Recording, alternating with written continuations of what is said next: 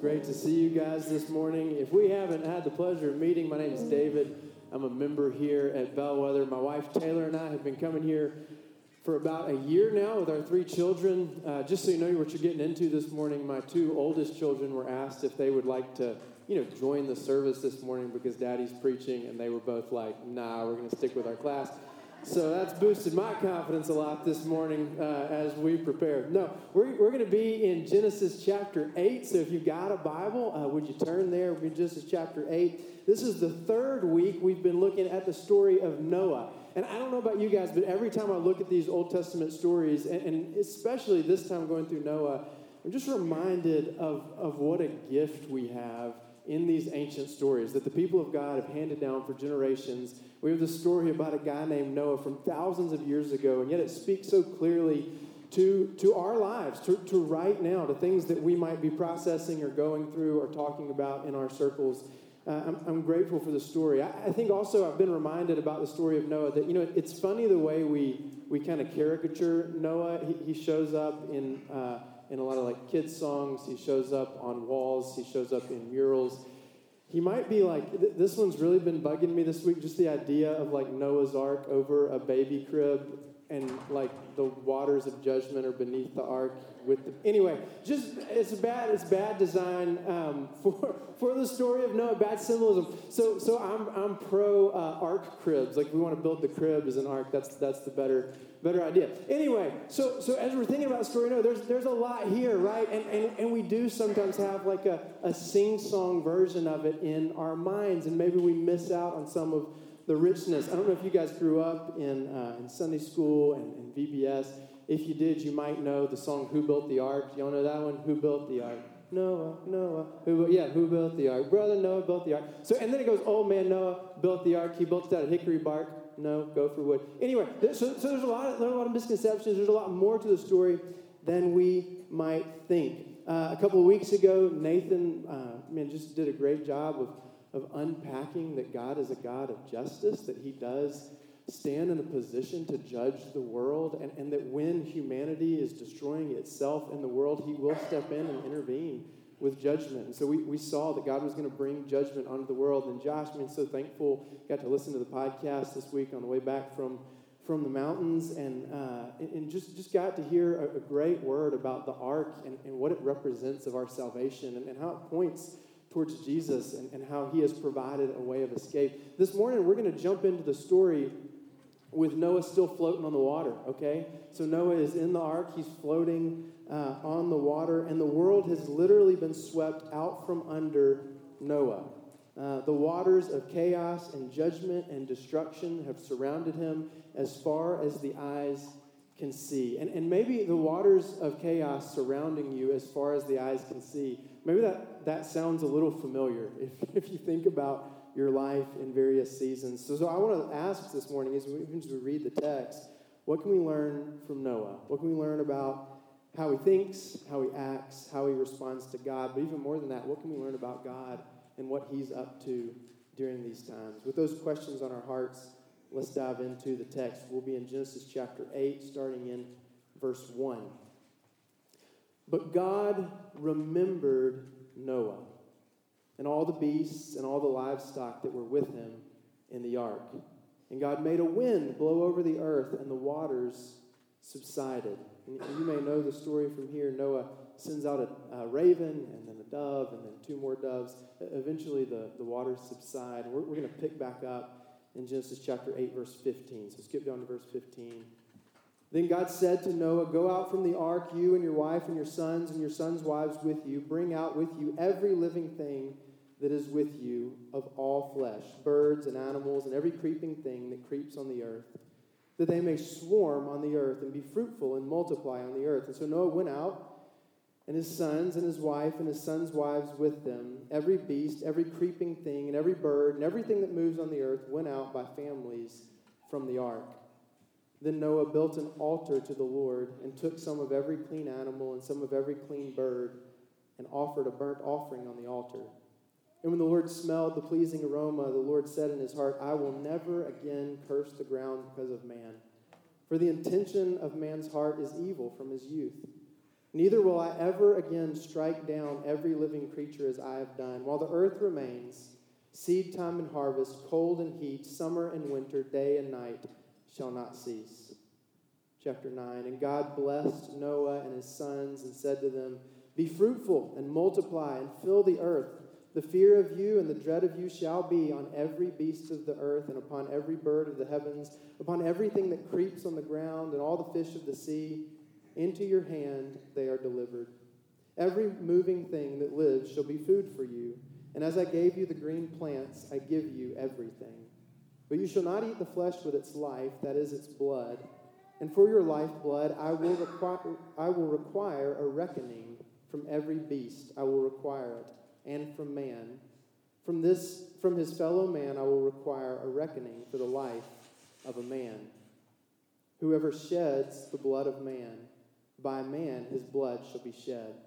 For God made man in his own image. Verse 7, And you be fruitful and multiply. Increase greatly on the earth and multiply in it. And then God said to Noah and his sons with him, Behold, I establish my covenant with you and your offspring after you, and with every living creature that is with you, the birds and the livestock and every beast of the earth that is with you, as many as came out of the ark. For it is for every beast of the earth.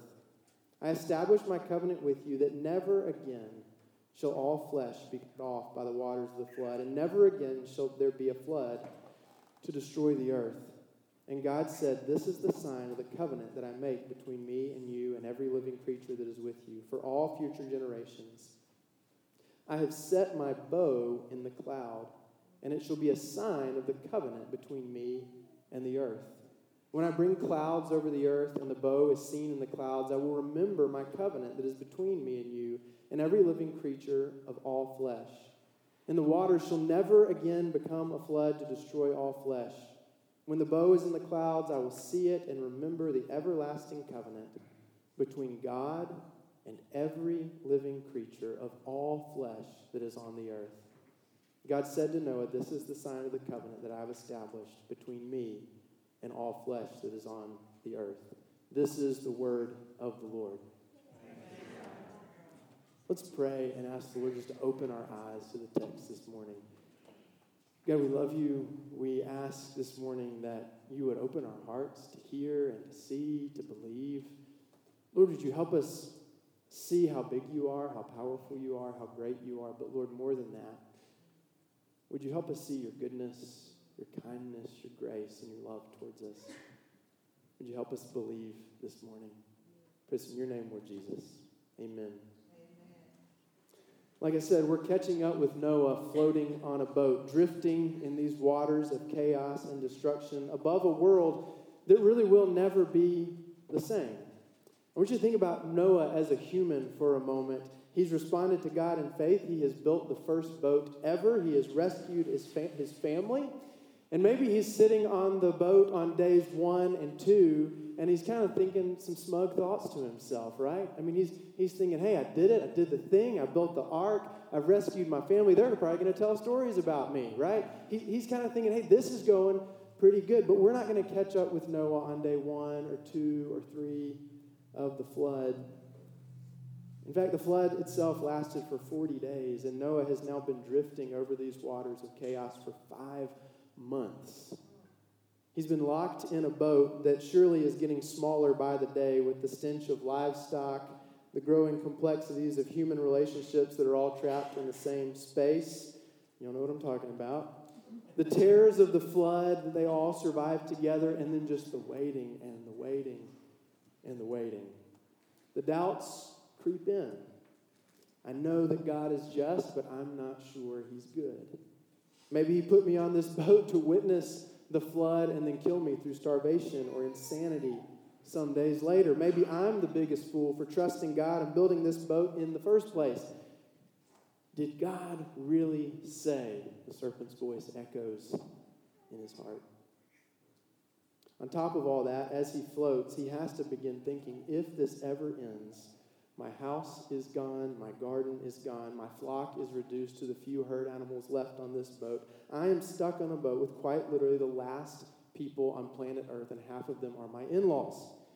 In fact, if everything I did in life before the flood is gone, is God just going to do this again? Did he wipe us out then? He's going to wipe us out again. Maybe this is all meaningless. Maybe Noah beat Nietzsche to nihilism, and he would have said something like Nietzsche said, where he said, we came from nothing, we're going to nothing. Meanwhile, we sit here on a boat. Nietzsche didn't say that. Meanwhile, we sit here trapped between two nothings, contemplating our nothingness. Maybe this is the way Noah began to feel. Like, does anything have any purpose? I'm just sitting on a boat, right? Everything's gone. And when I return to the world, I knew it's not going to be the world I knew anymore. When everything has changed, when we've trusted God for rescue, but his timing feels terrible, our faith is down to its last drops, where do we find hope? What is there left for us? That's what I want to look at this morning. If we pay attention here, the scene is familiar. Genesis chapter 1, verse 2, it says, the earth was without form and void, and darkness was over the face of the deep, and the Spirit of God was hovering over the face of the waters. Similar scene, but this time, the Spirit of God hovering over the waters of chaos and darkness, and a man and his family on a boat, and about to be a part of a world made new again. It's a new beginning. In the midst of the flood, God has not forgotten. In the aftermath of the flood, the only first right step to worship, and even in the unfamiliar territory of the world made new, God still has a commission and a covenant for us. That's what we're going to look at this morning. We'll start with the first. In the midst of the flood, God has not forgotten. A conjunction and a name. If you've read the Bible much, you've seen this pattern before. But God. Things are bad, darkness abounds, but God. Hope shows up here. Genesis 8:1. But God remembered Noah and all the beasts and all the livestock that were with him in the ark. And God made a wind. And here the Hebrew word for wind, same word for spirit that hovered over the face of the waters. And so there really is this imagery of, hey, God is beginning over again. He is recreating. The Spirit is coming back over the surface of the water to recreate the world. So the wind blows over the earth and the waters subsided. God promised Noah rescue, and it wasn't half-hearted. It wasn't malicious. It wasn't cruel.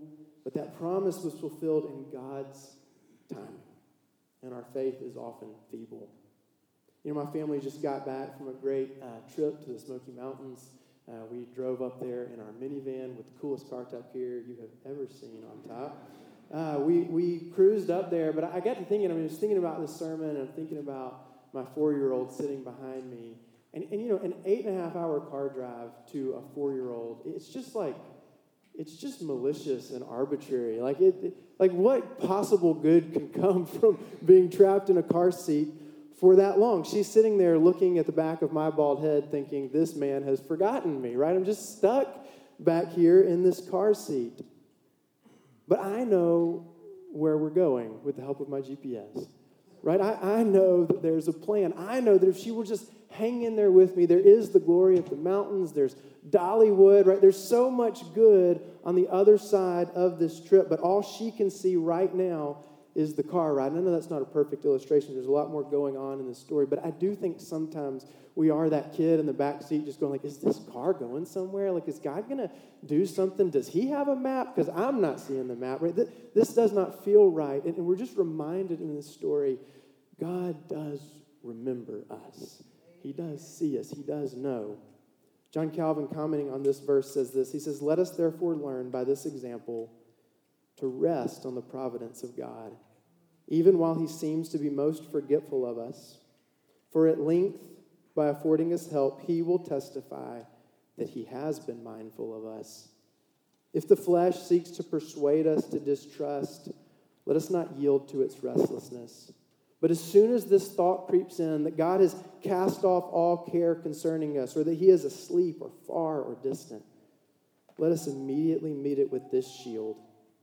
The Lord, who has promised his help to the miserable, will in due time be present with us, and we may indeed perceive the care he takes of us.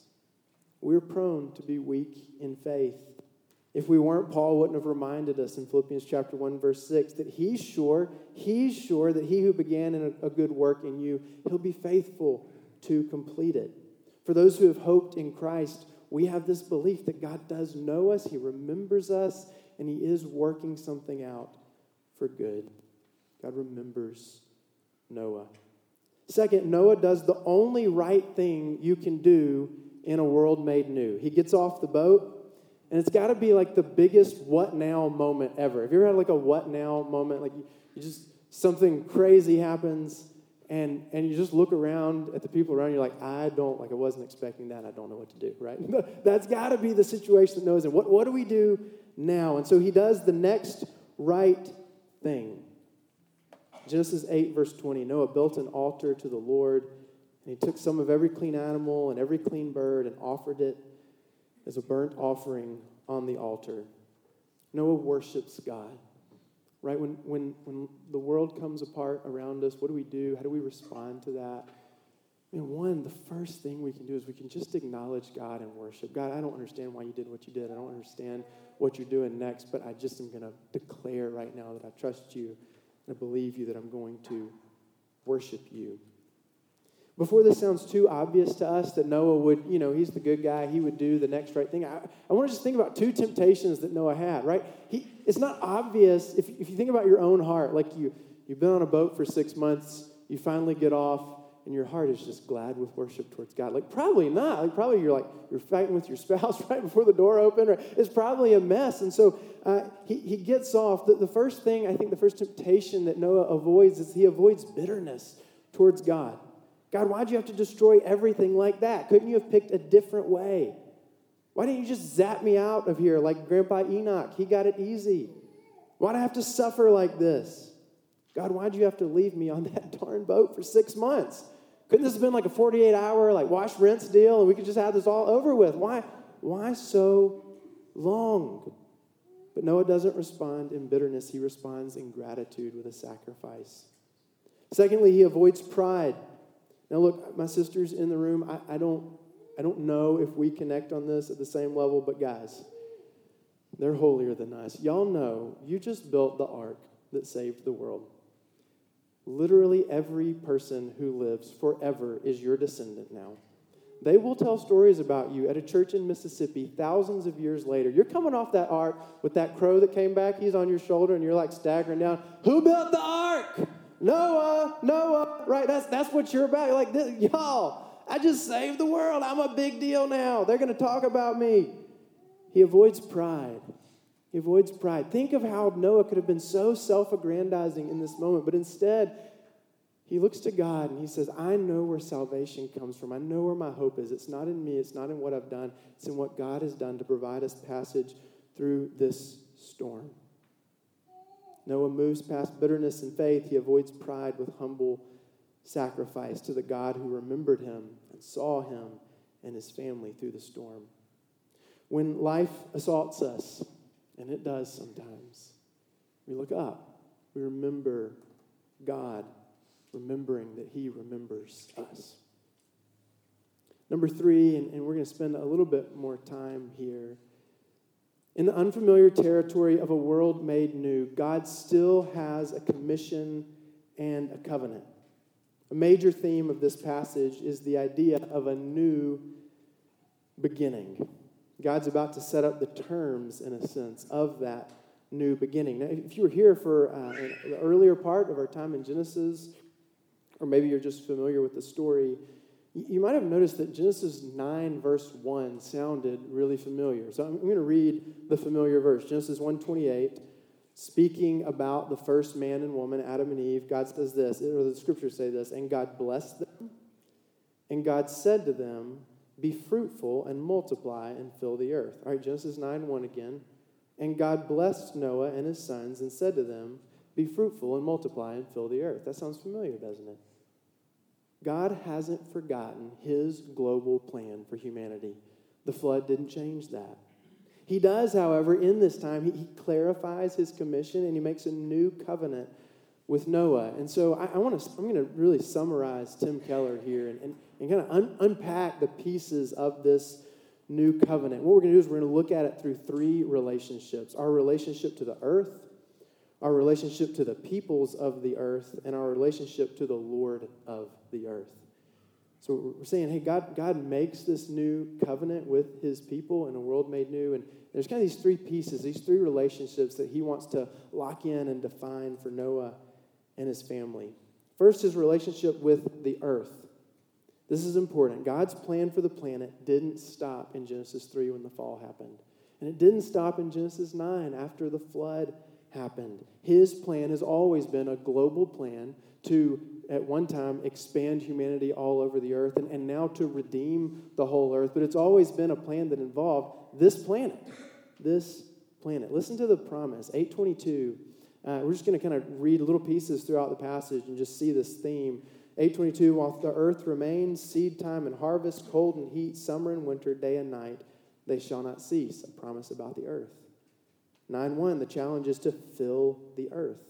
9:2, yes, the dread and fear of you will be on every beast. It seems like God is kind of restructuring what he said before about how we're going to subdue the earth. We're going to have dominion over the animals. He's saying how that's going to work out. It's still an earth-focused piece. But notice this in the rest of the promises. God promises not to destroy all of humanity again or the animals in chapter 8, verse 21. 9, verse 9, I establish my covenant with you and every living creature. That's interesting. Verse 12, this is the sign of the covenant that I make with you and every living creature that is with you.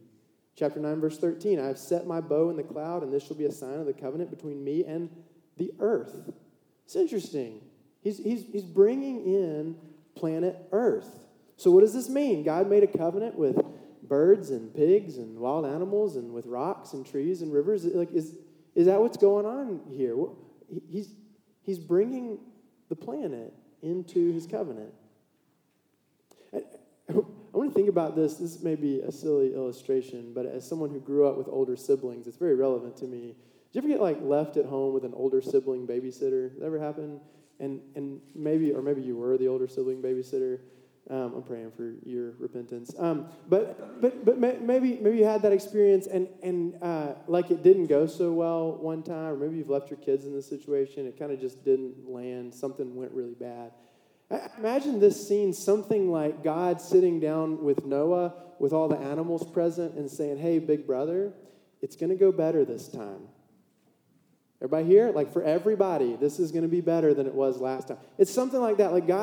The covenant is spoken, it's articulated to Noah, right? The rocks weren't listening for their name to be mentioned. The covenant is to Noah, but it's a covenant that's about his stewardship over the whole earth. And God's saying, this is what I'm going to do through humanity on planet Earth.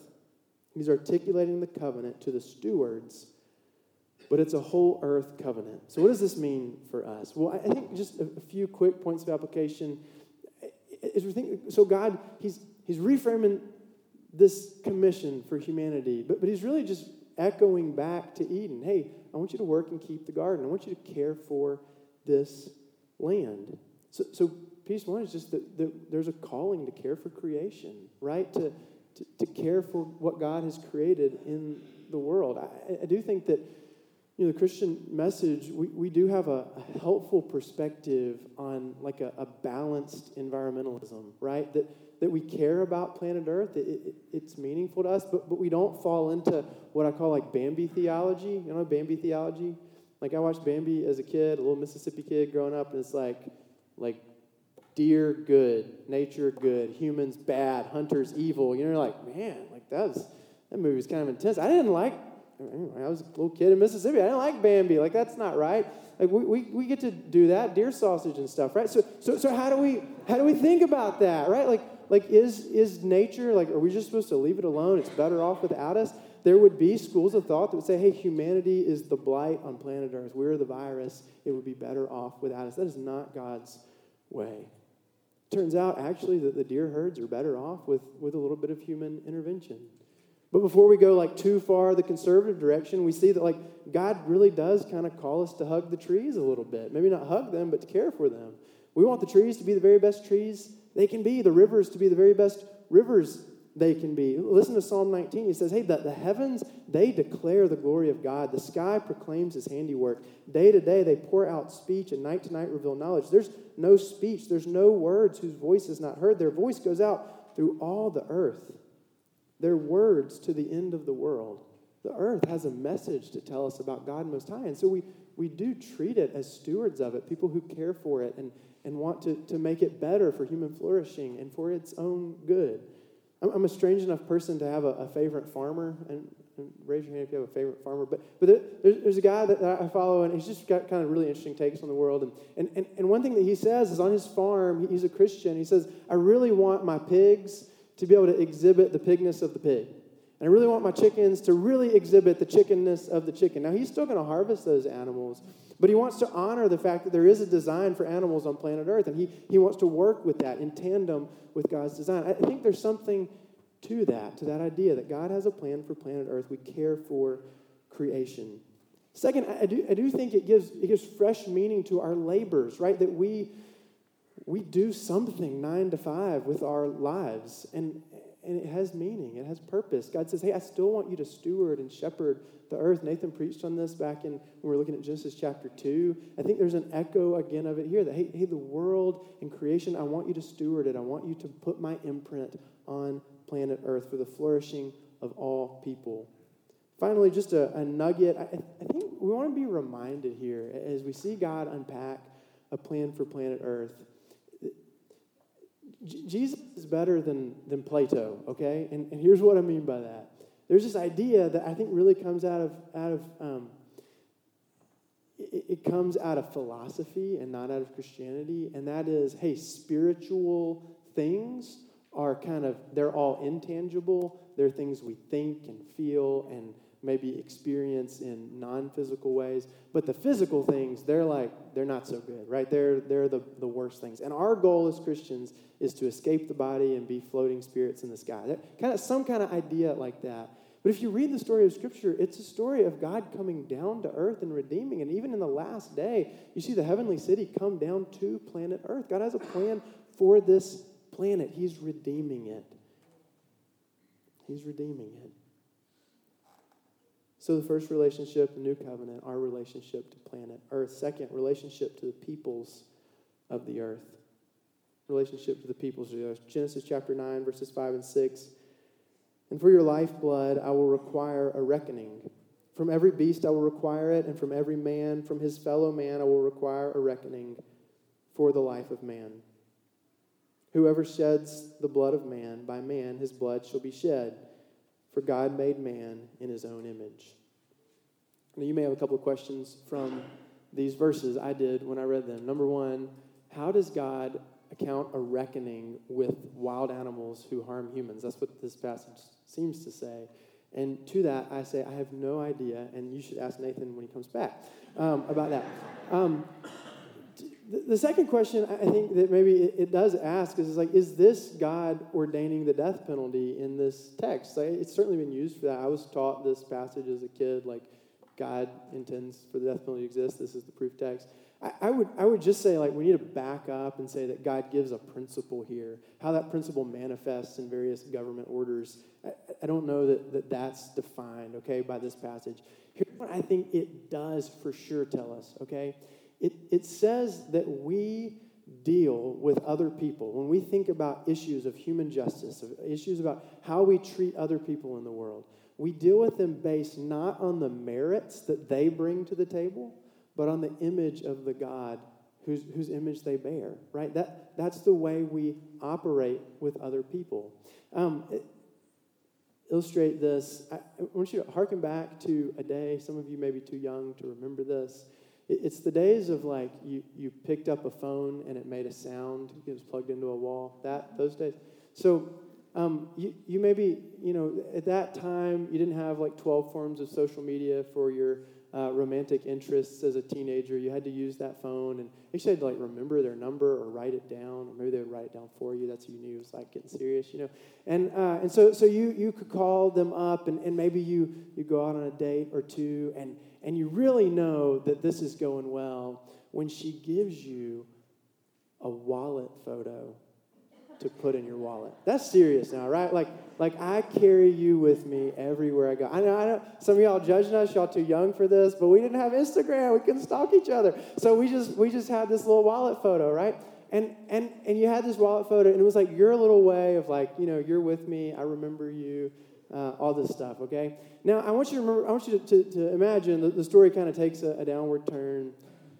Better looking guy comes along, you're ditched, okay? Maybe you got the dignity of like a phone call or an in-person ditch, or maybe like a friend told you. I don't know how it happened, but you're a little hurt. You're kind of torn up about it, right? You're not probably your most rational self. And then you remember, that photo.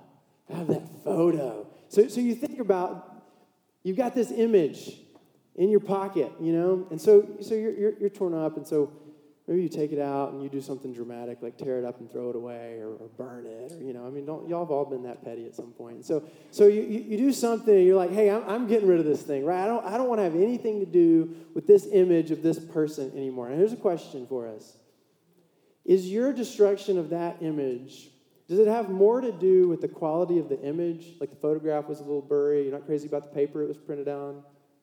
Or is your destruction of that image because of the way you feel right now about the person whose image is on it? Make sense? So I think what Genesis 9:6 invites us to is to say, hey, when the world is made new, God's desire for humanity is that we deal with people not based on the quality of the paper they're printed on. Tracking? Not based on how well they manifest their humanness, but instead based on the God who has put his image and likeness on them. It's how we deal with other people. Amen.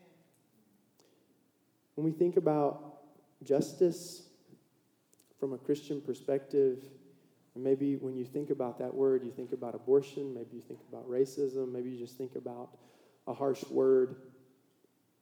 Whatever it is, what we're invited to do is to look to the other person and say, I want to see God in you.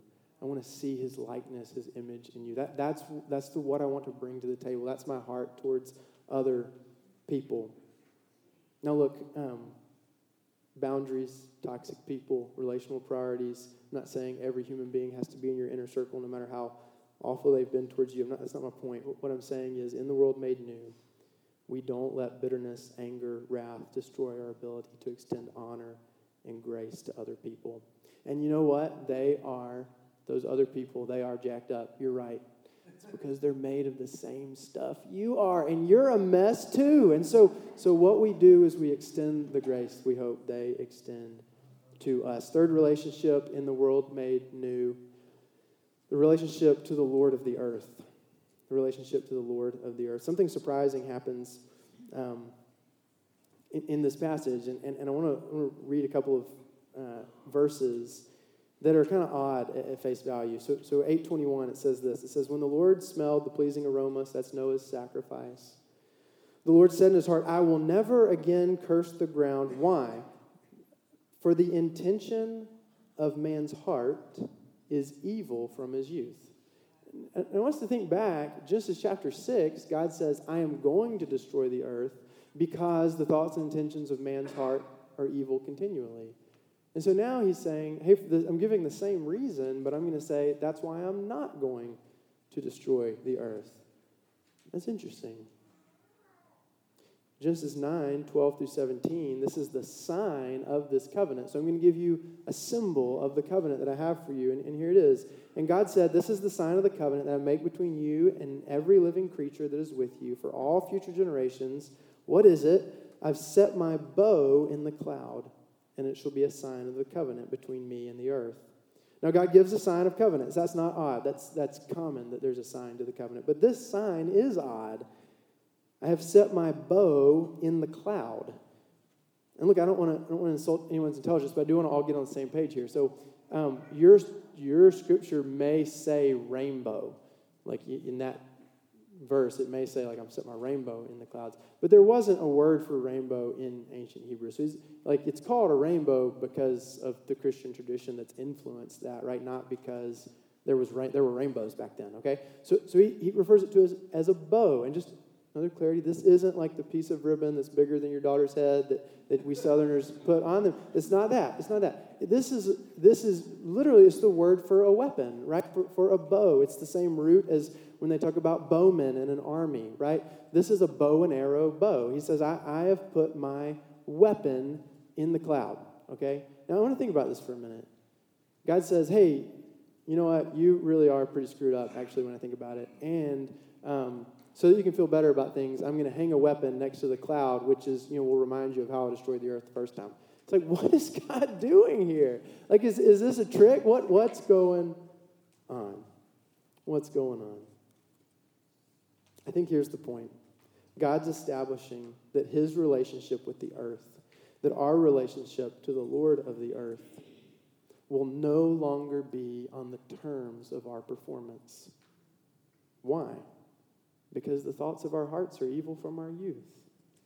See, we might think here that God hit the reset button and Noah was righteous and all is good now. But later in this very chapter, later in chapter 9, we'll see Noah passed out drunk and naked. Like his first parents, he finds him naked and ashamed. That shame creates family strife. There's a curse given.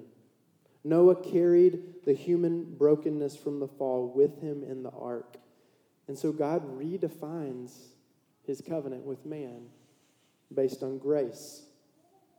And we see that in the sign that God gives. Look at the backdrop of God's grace in his bow in the clouds. Have you ever seen a rainbow on a perfectly sunny day that it had no rain or clouds in it? You don't see it. It comes because there was rain, because there was hardship, because there was some kind of pain, some kind of reminder that the world's not as it should be, that we are more frail than we think we are. It is the trouble, the shame, the knowledge of our insufficiency and our frailty, even our own rebellion against God, that opens the door for us to see his grace. Second, the bow shows us the sweeping promise of his grace. The bow is a weapon, yes. Where is it?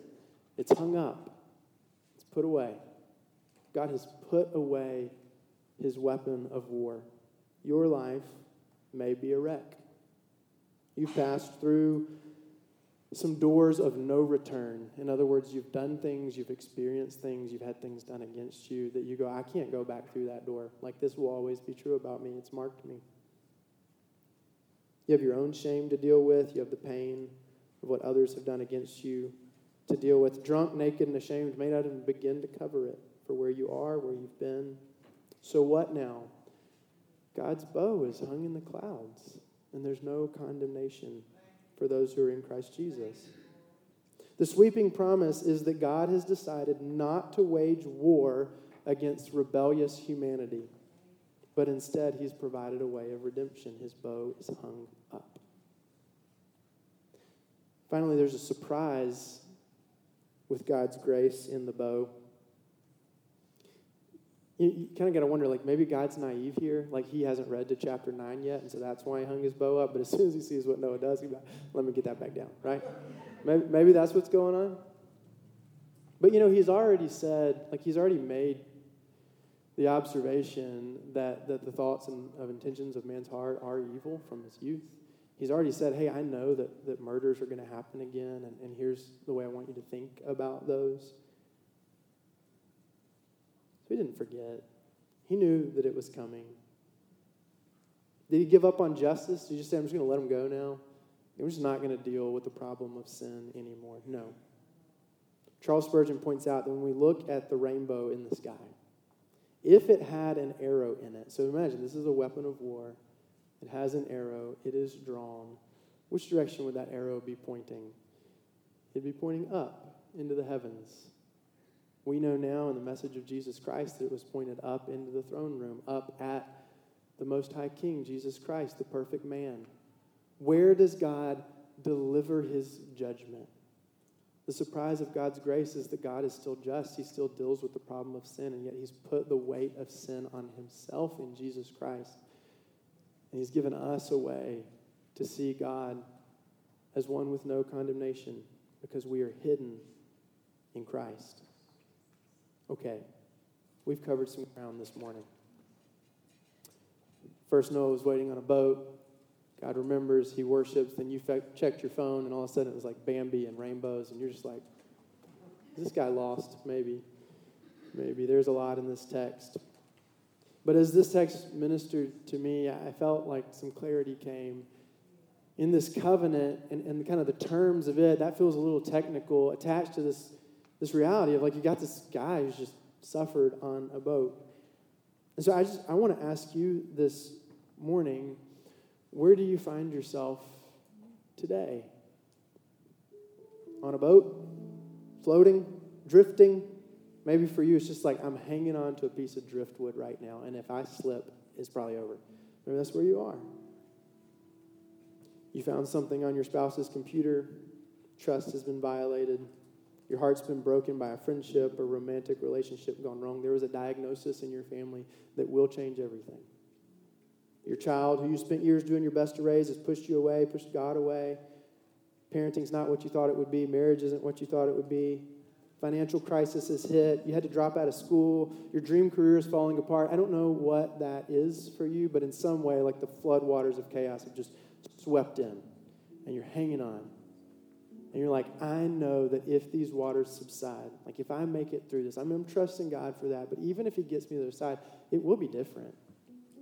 That's just true, right? It will be different on the other side. Life has changed now. So what do we do?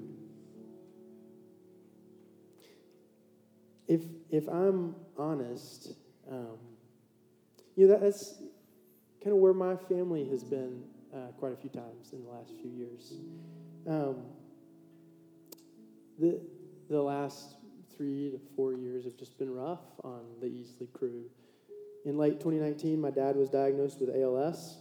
This was a year or two before he planned to retire. There was this vision of, ski trips and backpacking trips and kind of this, he was a Smoky Mountain person too. And he's in a wheelchair now. There's a 3 to 5 year prognosis with ALS, and he's pretty deep into those 3 years. And unless the Lord really intervenes, he's going to pass in not too long. This is like waters of chaos. Like, you don't think your dad's going to pass away in your 30s. You still got little kids. It's crazy. All of a sudden, things are just different. Just being real honest, hope not too honest, job situation that I was in for a few years, been just not good. Not good. Stepped away because of Dad's condition and where my family was and a lot of factors. Led to a career change. That career change really did feel like a lot of hopes and dreams just kind of washed away, just gone, it was just a change. And it did feel like once again, just kind of floating, God, is there going to land? Is there a map? I don't know. I don't know what you've been through. I don't know if it's a diagnosis or if it's just a relational pain, but we all know somebody, we all at some point have or some point will experience these moments where the world really does wash away out from under us. Moments where we ask, how long, oh Lord? And maybe you're just honest and you say, hey God, I believe that you are, but the whole you're good thing, question mark right now. For me, that is a question mark, right? Maybe that's where you are. And I just want to invite us this morning that you would do the one next right step, and that is just to look to God, to believe that he remembers you. Can I just say to you, based on God's word, you're his child, and he does know you. He knows your frame. He knows your dust. He knows your frailty. He remembers you. He sees and he knows. So would you respond and acknowledge God? Hey, he's worthy of my worship. I don't understand, but I'm not going to be bitter. I'm not going to get arrogant in this time. I'm just going to trust him. All this covenant stuff, where does that fit? Can I just push you a little bit? Maybe today you really are just hanging on to that piece of driftwood. And if that's true for you, I just want to say really to you, man, I am rooting for you. I get just the feeling of I'm just hanging on. And man, just keep hanging on, right? Your church family wants to be here for you. I would love to talk to you if you feel like you're just in that place. I'm just making it. That's okay. But as soon as your feet touch the ground, I just want to challenge you that God does have a plan for humanity on planet Earth. And the sooner you begin to take a step or two towards doing something, to say, I know that God wants me to put my hand to something and do it with all my might, that step is going to be big for you, okay? There's an invitation in this covenant to say, God has got something for us to be about. No matter what the past holds, there is something that God wants us to do. There's a people side to that, right? A lot of times when hard times hit, there's some forgiveness that needs to happen. There's some bitterness that needs to be let go of. Maybe there's reconciliation that can happen. And so I just want to again, let's push ourselves. If our feet touch the ground again, can we just take a step towards seeing the goodness and dignity of God, even in the people who hurt us, wronged us? Finally, for all of us, whether you feel like you're on the rock or hanging on a piece of driftwood, can we just remember the goodness of the gospel that God has hung his bow in the clouds, that he doesn't deal with us based on our performance, on our righteousness. He looks at us and he just sees the covering of his son, so he delights in us. Right? I mean, I've learned to process this thing with my dad and just thinking yeah, Jesus, on the cross, I really do believe, tires on the road. I believe that God will make this world new again. That means I believe I will take that backpacking trip with my dad. I believe that, right? More than that, I believe that my dad in his sin and frailty and me in mine will both sit before God Most High unashamed one day. And so because of that, I go right back to point 2. Man, we just need to worship that God who made a way for us. And so that's the invitation this morning. Take a step and worship. In just a minute, we're going to take this cup. I kind of glossed over this. Noah's worship, I just said that he worshiped. He really offered a sacrifice. I'm here to guarantee you that no animals will be harmed in the making of this church service. We're not making a sacrifice this morning. But what do? What is this? It is a reminder of the one true sacrifice, once and for all, of Jesus Christ, the righteous. If you don't have one of these, you can raise your hand and usher will bring you one. So just lift your hand if you need one. But I'm going to pray, and then we're going to read a liturgy, and we're going to take communion together. Just lift your hand. Somebody will bring you a communion cup. Bow with me and let's pray. God, we love you. Thank you that you have made a way. God, you did not have to hang your bow in the clouds, and you certainly didn't have to promise us that you would make the world new again, but you have, and so we're grateful and we want to worship. And so, Lord, we just humbly say yes to your invitation to sit down at the table with you, Lord Jesus, and share this meal. We thank you, Jesus, for your sacrifice and put us in your name. Amen.